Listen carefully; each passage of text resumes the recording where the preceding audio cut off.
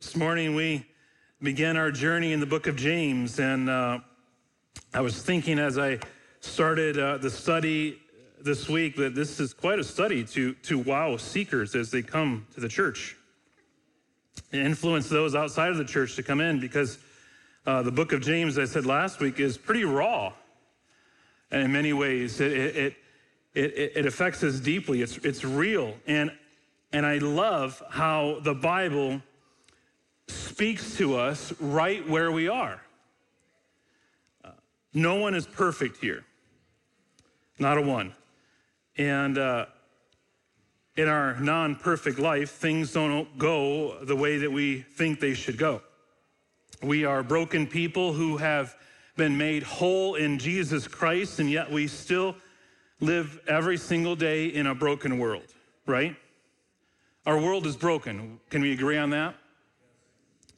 And when we get to the book of James, and he begins by saying to us in verse 2, "Count it all joy, my brothers, when you meet trials of various kinds." We know he's talking about us.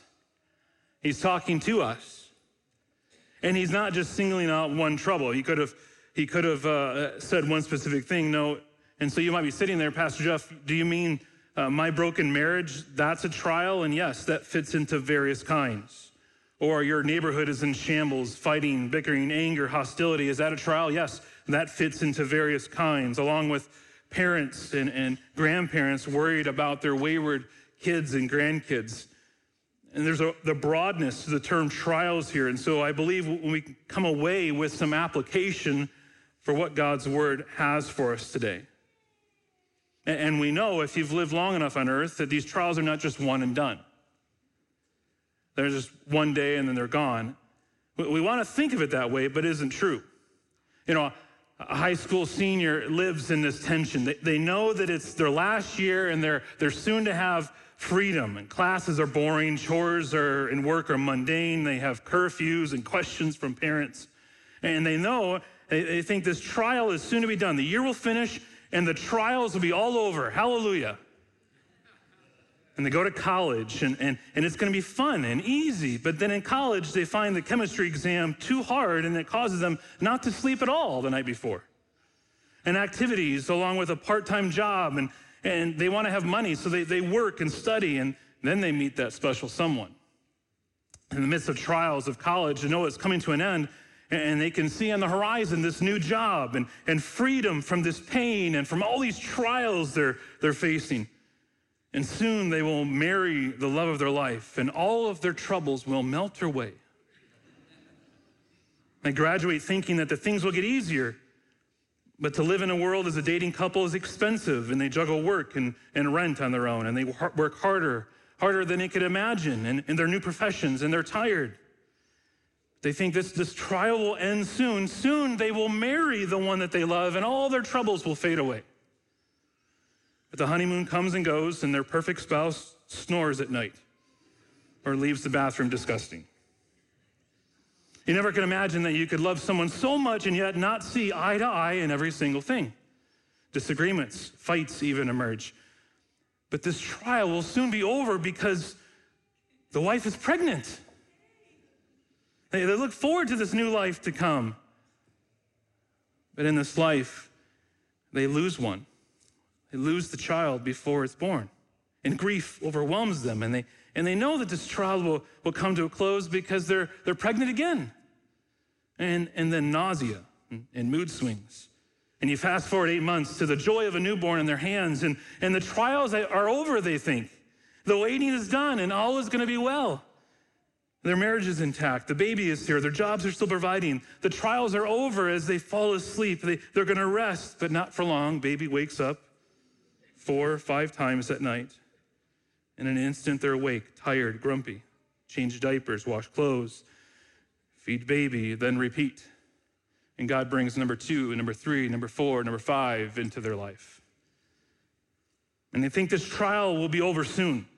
And in just a few short years, they will leave the house. These kids will be gone, and then we'll have peace.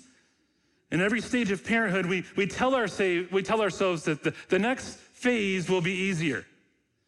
This trial we're going through is going to be easier the next one. When the baby can sleep through the night, things will get easier. When the baby is potty trained, things will get easier. When the child will obey when asked, things will get easier. When they go to school, they'll be more independent. Things will get easier. In each stage of life, the trials they think will end and more come. Then their child begins to drive and look at the opposite sex in a different way, and talk about dating, and then college, and then a job in another state or another country. And then they marry. And you think, now I can relax. Now the trials are over. But retirement isn't what you thought it would be. You miss the daily work. You miss the respect you got from the job. And your body is not like it once was. Health issues now come. And then you begin to wonder, did I save enough for the next 20 years? And we keep living as if trials are just one and done, but life says differently. Friends, trials are not just one and done. From infant to retirement, trials are consistent. It's not if you meet trials of various kinds, it's when. In the days and weeks and months, not just moments. This is what I love about the Bible. I mean, the Bible meets us in our world, the one we're living in right now, not just a fantasy world. There is no best life now, a utopia of all our dreams coming true. It's a lie. But there is a best life coming. It's after this life finishes. But right now, we're in the space in between the already and not yet. Christ is coming back for his bride, amen, for the church. Until that day comes, we will have trials. And when you read the Bible, you see that this world is not clean and perfect. No, it's dirty. People get sick. People die. People are betrayed and ignored and lied about.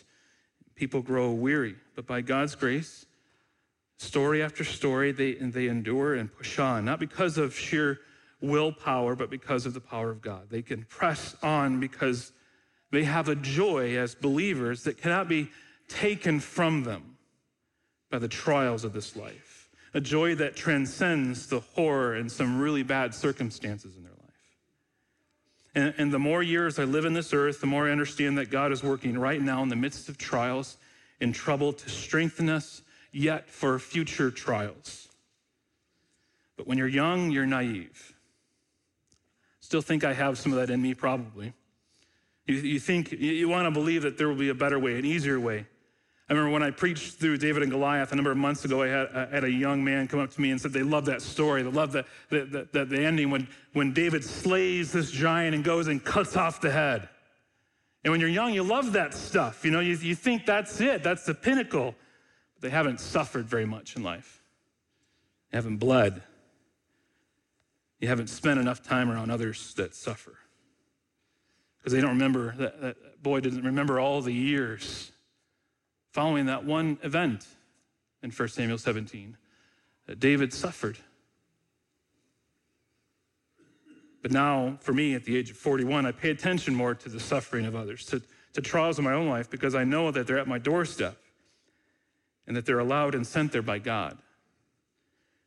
And so as we begin the book of James, I stand before you not as an expert. I too want to know how to endure trials for the glory of God.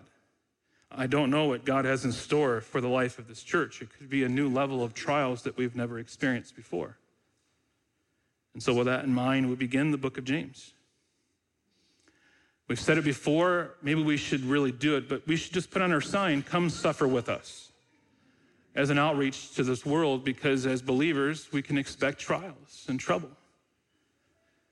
And this morning, we're going to look at just the first 4 verses of James chapter 1, and I want you to see the benefits of facing trouble. The benefits of facing trouble, and I have 3 areas I want to look at.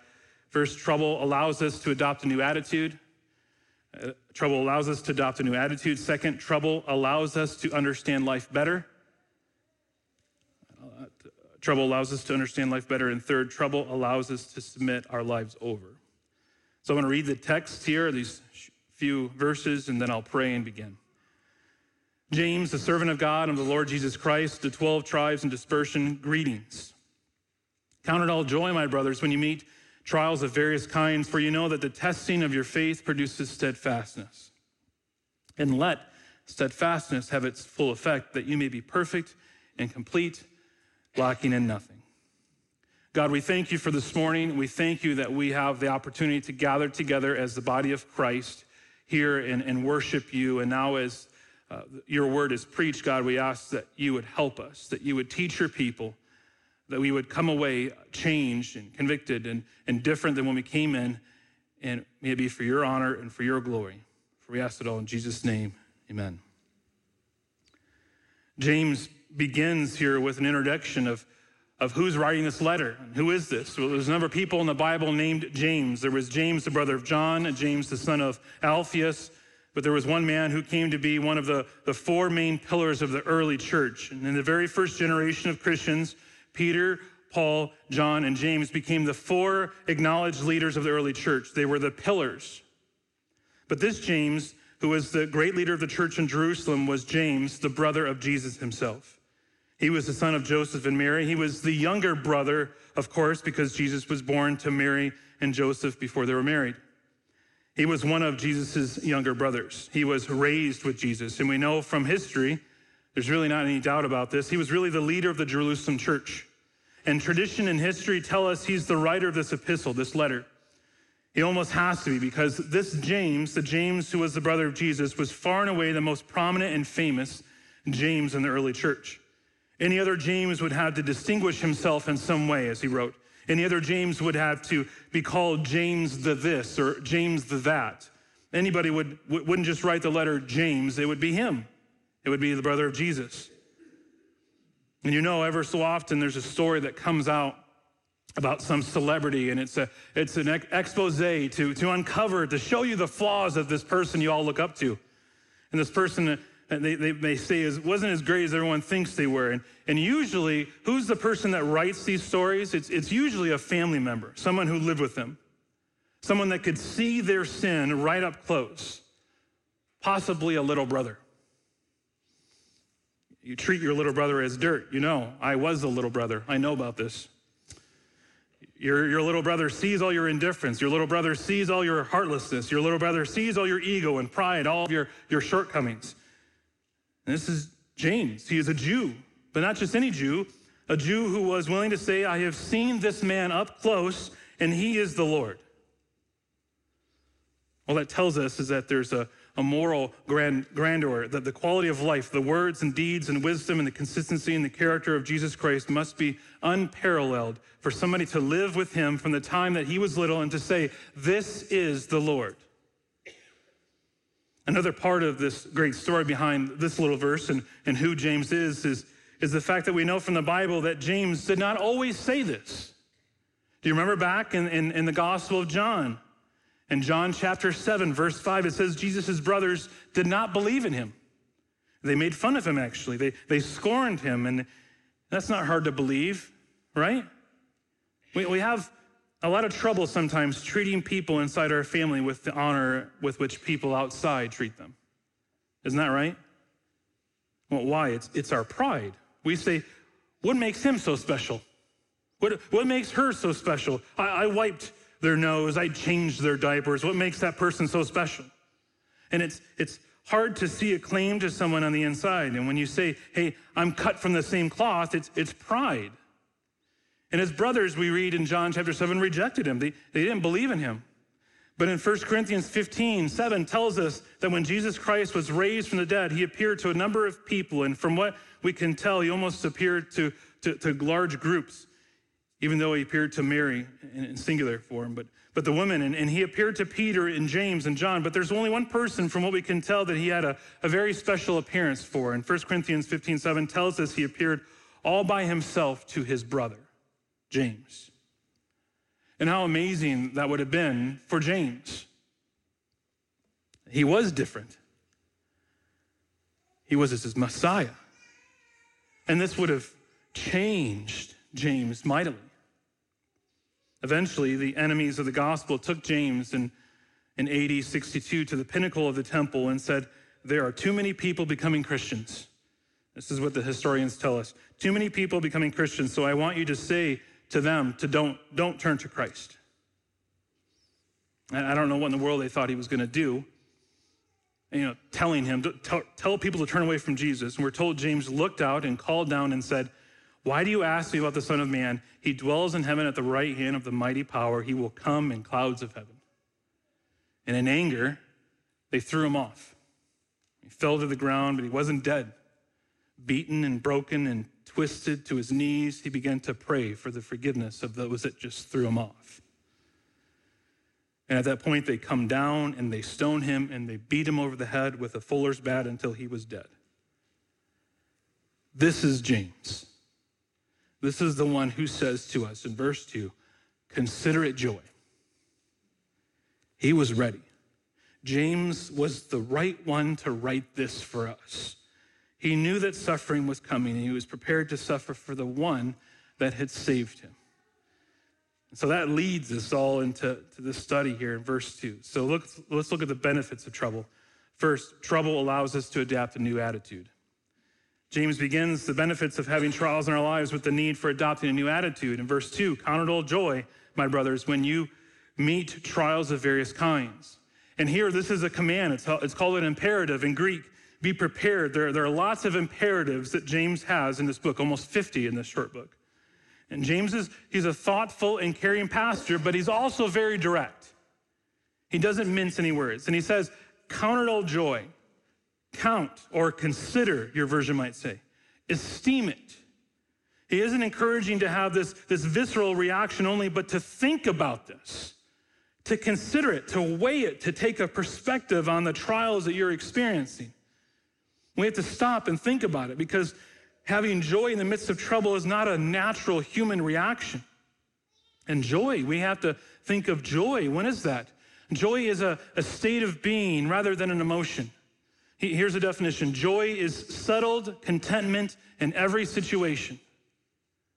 Settled contentment in every situation. This is an unnatural reaction of deep and steady and unadulterated, thankful trust in our God. We have to choose joy. It doesn't come naturally when trials come. And so we have to adopt a new attitude.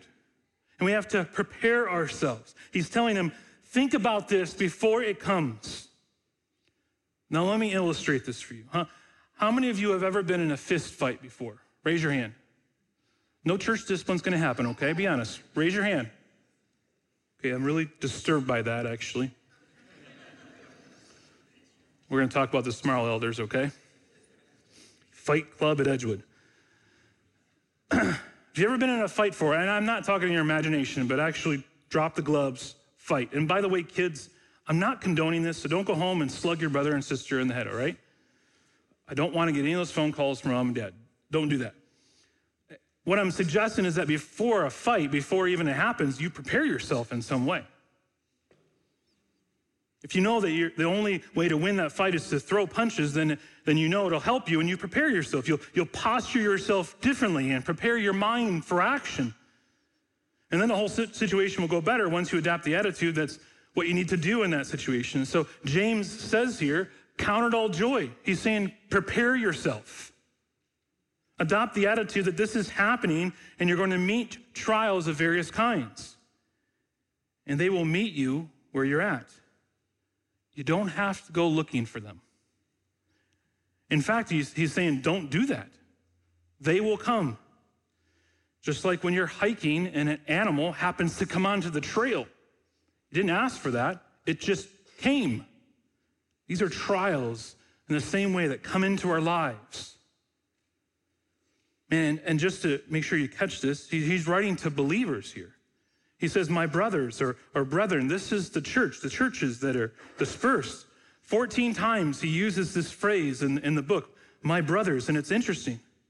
James, a stalwart of the Jerusalem church, could call them his children. He could call them his sons and daughters, but he doesn't. He says brothers, which I mean and I take as equal footing. Brothers, we're in this together. They were brothers and sisters, and James is writing with gusto and yet gentle, imploring his brothers and sisters in the faith to not waste the trials that come into their lives. So how do we do this? How do we count it joy? Martin Luther thought that before you get the joy and love that help us face these sufferings and troubles, we must allow this trouble to empty us of our pride and then lead us to find our hope only in Christ. Our true joy can only be found in Jesus. And Luther gave his life to teach and preach that there is nothing more important than for a person to see that he or she could contribute absolutely nothing whatsoever to their own salvation. So how could this be any different? Can we move through troubles in our life by just pulling ourselves up by our bootstraps? Or do we rely on the one who saved us? And for those of you friends that are here this morning and you're not in Christ, your troubles will continue. But unfortunately, you don't have the option to find joy in the midst of those troubles. There's no joy. You're still opposed to God. But perhaps, friend, if you're experiencing trouble right now, it possibly could be God who's drawing you into himself. Perhaps like Saul on the road to Damascus, God is bringing trouble into your path so that you can experience salvation once and for all. Friend, don't discount the work of God in your life and his drawing you to himself. Place your faith in him today, turning from your sin and turning to Christ. And when you're in him, you'll be able to count it all joy when you face trials of various kinds. And as believers, we need to look to prepare ourselves. No matter how holy you think you are, you need to get up early and spend time in prayer with God or whenever that is during the day. You need to look to memorize Scripture. Just as if you're preparing yourself for battle, you prepare yourself for this battle by spending time with God. You prepare yourself for trials by spending time with other Christians. You get involved at church. You attend more than just once a month. I read a disturbing article not long ago of that large percentage of American Christians only attend church 2 times a month. And that's astounding. It bothered me. You're literally hindering your ability to fight in the midst of these trials and to find joy because you've separated yourself from other people. You've pulled yourself out from other believers who are walking the same path as you. And you may have Christian friends in your neighborhood or in your workplace, but the theme in the New Testament is the church, the local church. So when you skip church, you're setting yourself up for more difficulty because you're choosing to walk alone. So we need to change our attitude and realize that trials are coming and we need to adopt a new mindset. And why should you do that? Well, it moves into the second point. Trouble allows us to understand life better. James says in verse 3, "For you know that the testing of your faith produces steadfastness." Trouble is coming. Perhaps it's already here. But why is it here? What purpose is it? Testing is an important step in the process of identifying its genuineness. And Proverbs 27:21 talks about testing. It says, "The crucible is for silver and the furnace is for gold, and a man is tested by his praise." The way that objects are proven to be gold or silver is to be removed of their dross. I don't think we use that word enough, dross. Dross means something is regarded as worthless. In English, in England, have the word rubbish. They have that word. I think we should adopt the word dross and use that more often. Use it in a sentence like the Seahawks their team is dross. Sorry, I'm just preparing you for trials, okay? It works. Or the Lions, I guess, are dross. But to the furnace, back to the point of the text here. Silver and gold are identified by having its dross burned off. And the proof of the gold is in the heating. The proof of your faith is in the testing. Real Christians will be tested. They will be tried and they will come out shiny and beautiful because all the dross will be burned off. God is bringing trials into your life to burn away all the false faith that you have in yourself or in others. To purify your faith in God alone. One commentator wrote, "The difficulties of life are intended by God to refine our faith, heating it in the crucible of suffering so that the impurities might be refined away and so that it might become pure and valuable before the Lord. the testing of faith here then is not intended to determine whether a person has faith or not. It is intended to purify faith that already exists. And what does the testing produce? James says, steadfastness. It could also be translated perseverance or endurance and fortitude. And it has an idea of carrying a heavy load for a long time, like a muscle that becomes stronger when it faces resistance from a weight. Trials turn Christians into weightlifters, turns Christians into marathon runners. These verses is James preparing believers to endure through this life because those trials will come, and when they do, they will do their job to build into our lives endurance, perseverance. They come to stretch our faith in God. Just this last week for an application, I sat down at a birthday celebration and a conversation between Mike Ferguson and Carson Williams. And Carson was sitting there grilling Mike about what it will look like when he enters the Marines. You guys know that Carson's going to the Marines? You should pray for him in a month, a little over a month. So I sat there, never entered the military myself, and I heard the earthly equivalent of what James is saying here. He will enter the crucible in October. And the goal is to burn away all those things that could hinder him as a soldier. And what I appreciate about Carson is that he's taken it all in. I can't say for certain that there isn't a twinge of nervousness or fear, but he's absorbing it so he can prepare himself. And this is what James is telling us this morning. You won't know everything as you enter a trial, but you need to prepare yourself. What's our goal when we enter trials? There are two possible ones I thought of. First, our goal in the midst of trials might be to fix it. If our goal is just to fix your circumstances and you're setting yourself up for a constant frustration because often the circumstances won't get fixed like the way you want it to. And sometimes it won't get fixed at all. And even when it gets fixed like the way you want it to, something else may come and mess it up. And so you live in constant anxiety. But if your goal is to not just fix your circumstances, but to know God and to grow in Him, then you can rejoice no matter the circumstances, and your faith will grow and you'll be stronger in your trust in God. See, God has designed trials for your growth and godliness. But perhaps your goal may be when you face a trial is to just go backwards. We want to forget the trial we're in and we want to go back. We want to go back to the good old days. We think back, it was better before. Can you think of any illustrations in Scripture? One I thought of was the book of Numbers. People left Egypt, right? And they're in the wilderness and they're not happy. And they begin to complain. God deals with the complainers. And then later in Numbers 11, now the rabble that was among them had a strong craving. And the people of Israel wept again and said, "Oh, that we had meat to eat. We remember the fish that we ate in Egypt and that cost nothing. The cucumbers, the melons, the leeks, the onions, the garlic." You guys are hungry now, aren't you? And he says, "But now our strength is dried up and there's nothing at all but this manna to look at." Manna that fell from the sky, mind you. And they're saying, life is so much better in Egypt. Now we're in this trial.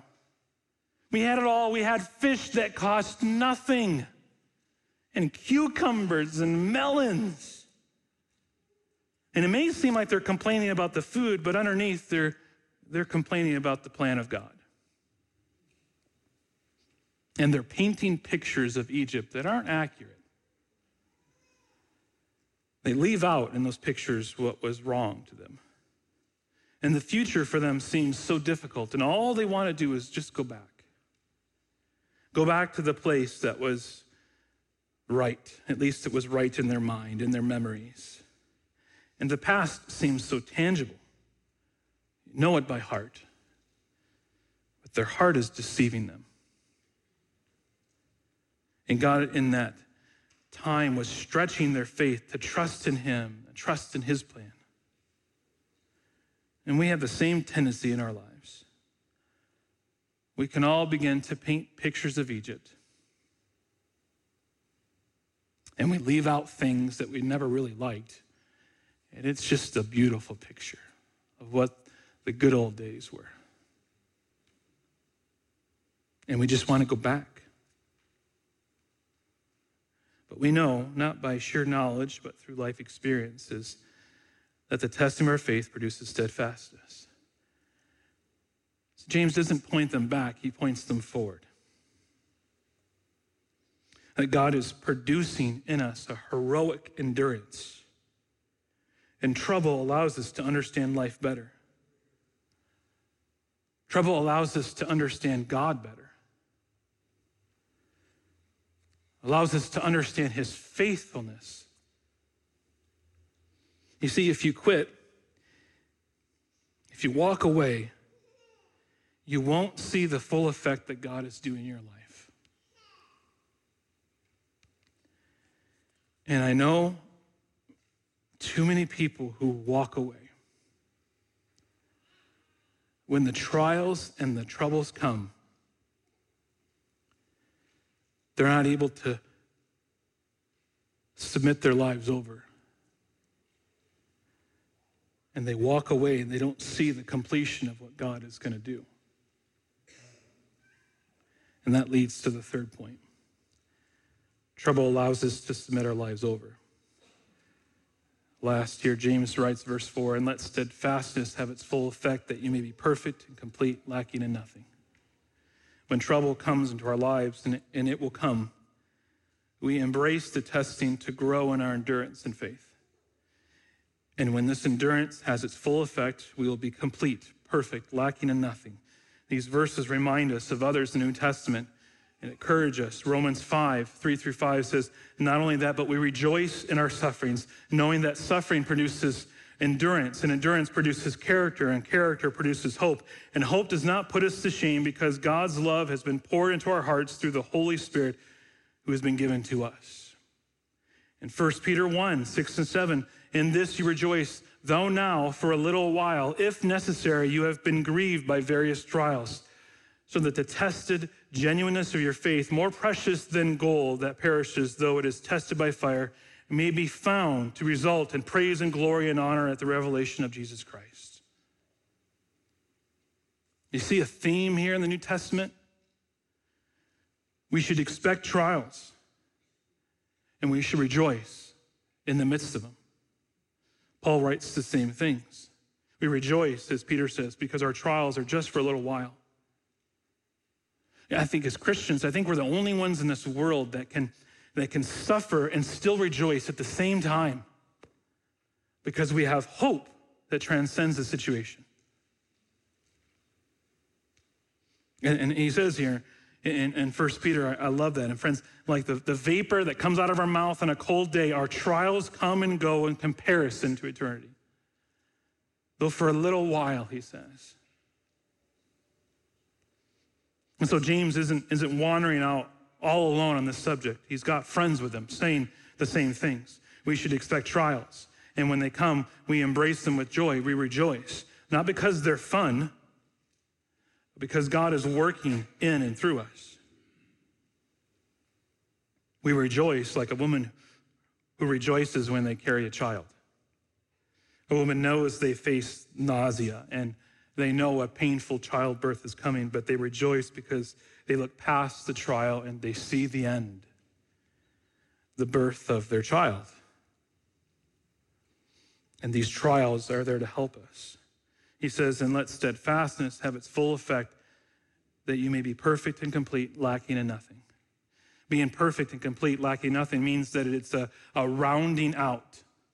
As more and more parts of righteous character is added to us, we're more rounded out as Christians. And the theme throughout the Bible is you won't get there unless you go through trials. Let's take the conversation out of the spiritual world and into the life experience. Have you matured in your life? Have you grown?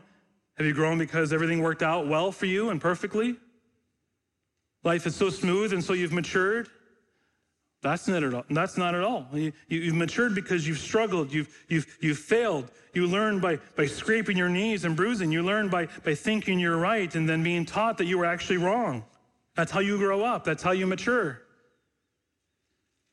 So do you really think that the way we mature spiritually is just any different? Does God just sprinkle some fairy dust on our head and we just mature? No cares, no concerns, all is well? No. But we want that. We don't want to mature slowly and through trials. We want to skip all of that. Maybe that's you this morning. And maybe you just want to get out of here. Get out of this place. You want ease. You just want to go home and watch football and scoot into work tomorrow with no troubles.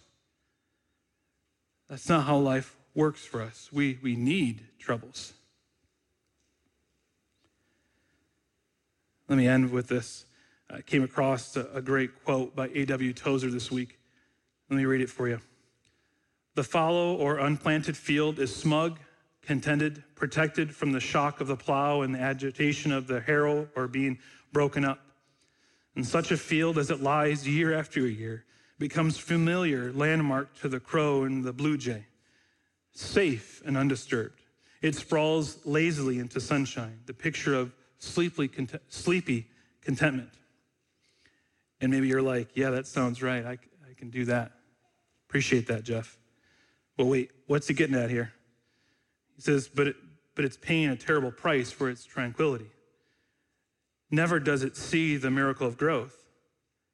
Never does it feel the motions of mounting life, nor see the wonders of bursting seed, nor the beauty of ripening grain. Fruit it can never know because it is afraid of the plow and of the harrow. In direct opposite of this, the cultivated field has yielded itself to the adventure of living. The protected fence has opened to admit the plow, and the plow has come as plows always come, practical, cruel, businesslike, in a hurry. Peace has been shattered by the shouting farmer and the rattle of machinery. The field has felt the travail of change. It has been upset, turned over, bruised, and broken, but its rewards have come hard upon its labors. The seed shoots up in the daylight. It's a miracle of life, curious, exploring the new world above it. All over the field, the hand of God is at work in the age-old and ever-renewed service of creation. New things are born to grow, mature, and consummate the grand prophecy latent in the seed when it enters the ground. And get this, the last sentence, it just wows me. Nature's wonders follow the plow. Nature's wonders follow the plow.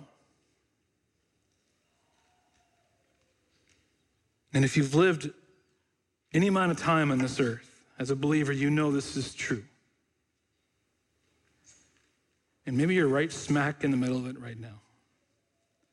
Or maybe you've had a peaceful road for a while. Or maybe there are some of you who have yet to experience the darkness that comes out of trials. And we walk through this difficult trial and come out on the other side. We can look back at how it affected us, how it shaped us, how it grew us. It affected not only us, but those closest to us and how they walked with us. And it's only because that trial has been given its full course and brought endurance, and endurance brought completeness in our lives, a well-roundedness. And friends, it's the plow that shows you that. It's not a magical dusting from God. It's the hard and difficult plow. Charles Spurgeon is quoted saying, I have learned to kiss the wave that strikes me against the rock of ages. And for us as Christians, that means we don't run from troubles that God allows in our lives. As Spurgeon paints the picture for us, we embrace it, we know. Because that trial, the trouble, pushes us into the rock of ages, our sovereign Lord. And so, friends, brothers and sisters, hear me. Count it all joy when you meet trials of various kinds. For you know that the testing of your faith produces steadfastness. And let steadfastness have its full effect, that you may be perfect and complete, lacking in nothing. Let me pray. Father, we thank you. We thank you for your word that teaches us and guides us and leads us, and how your word opens us up. And it's hard, it's difficult sometimes, but it's careful and loving, and even though we might feel raw in some ways, God, you love us so much, and you're careful with us, and we thank you that your word can apply to our lives in the midst of troubles and trials. We love you that you've saved us. We can never get past the fact that you've redeemed us.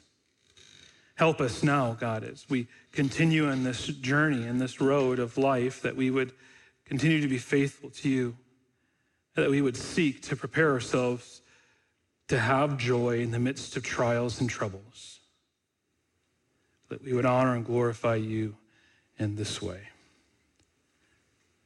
For we ask it all in Jesus' name, amen.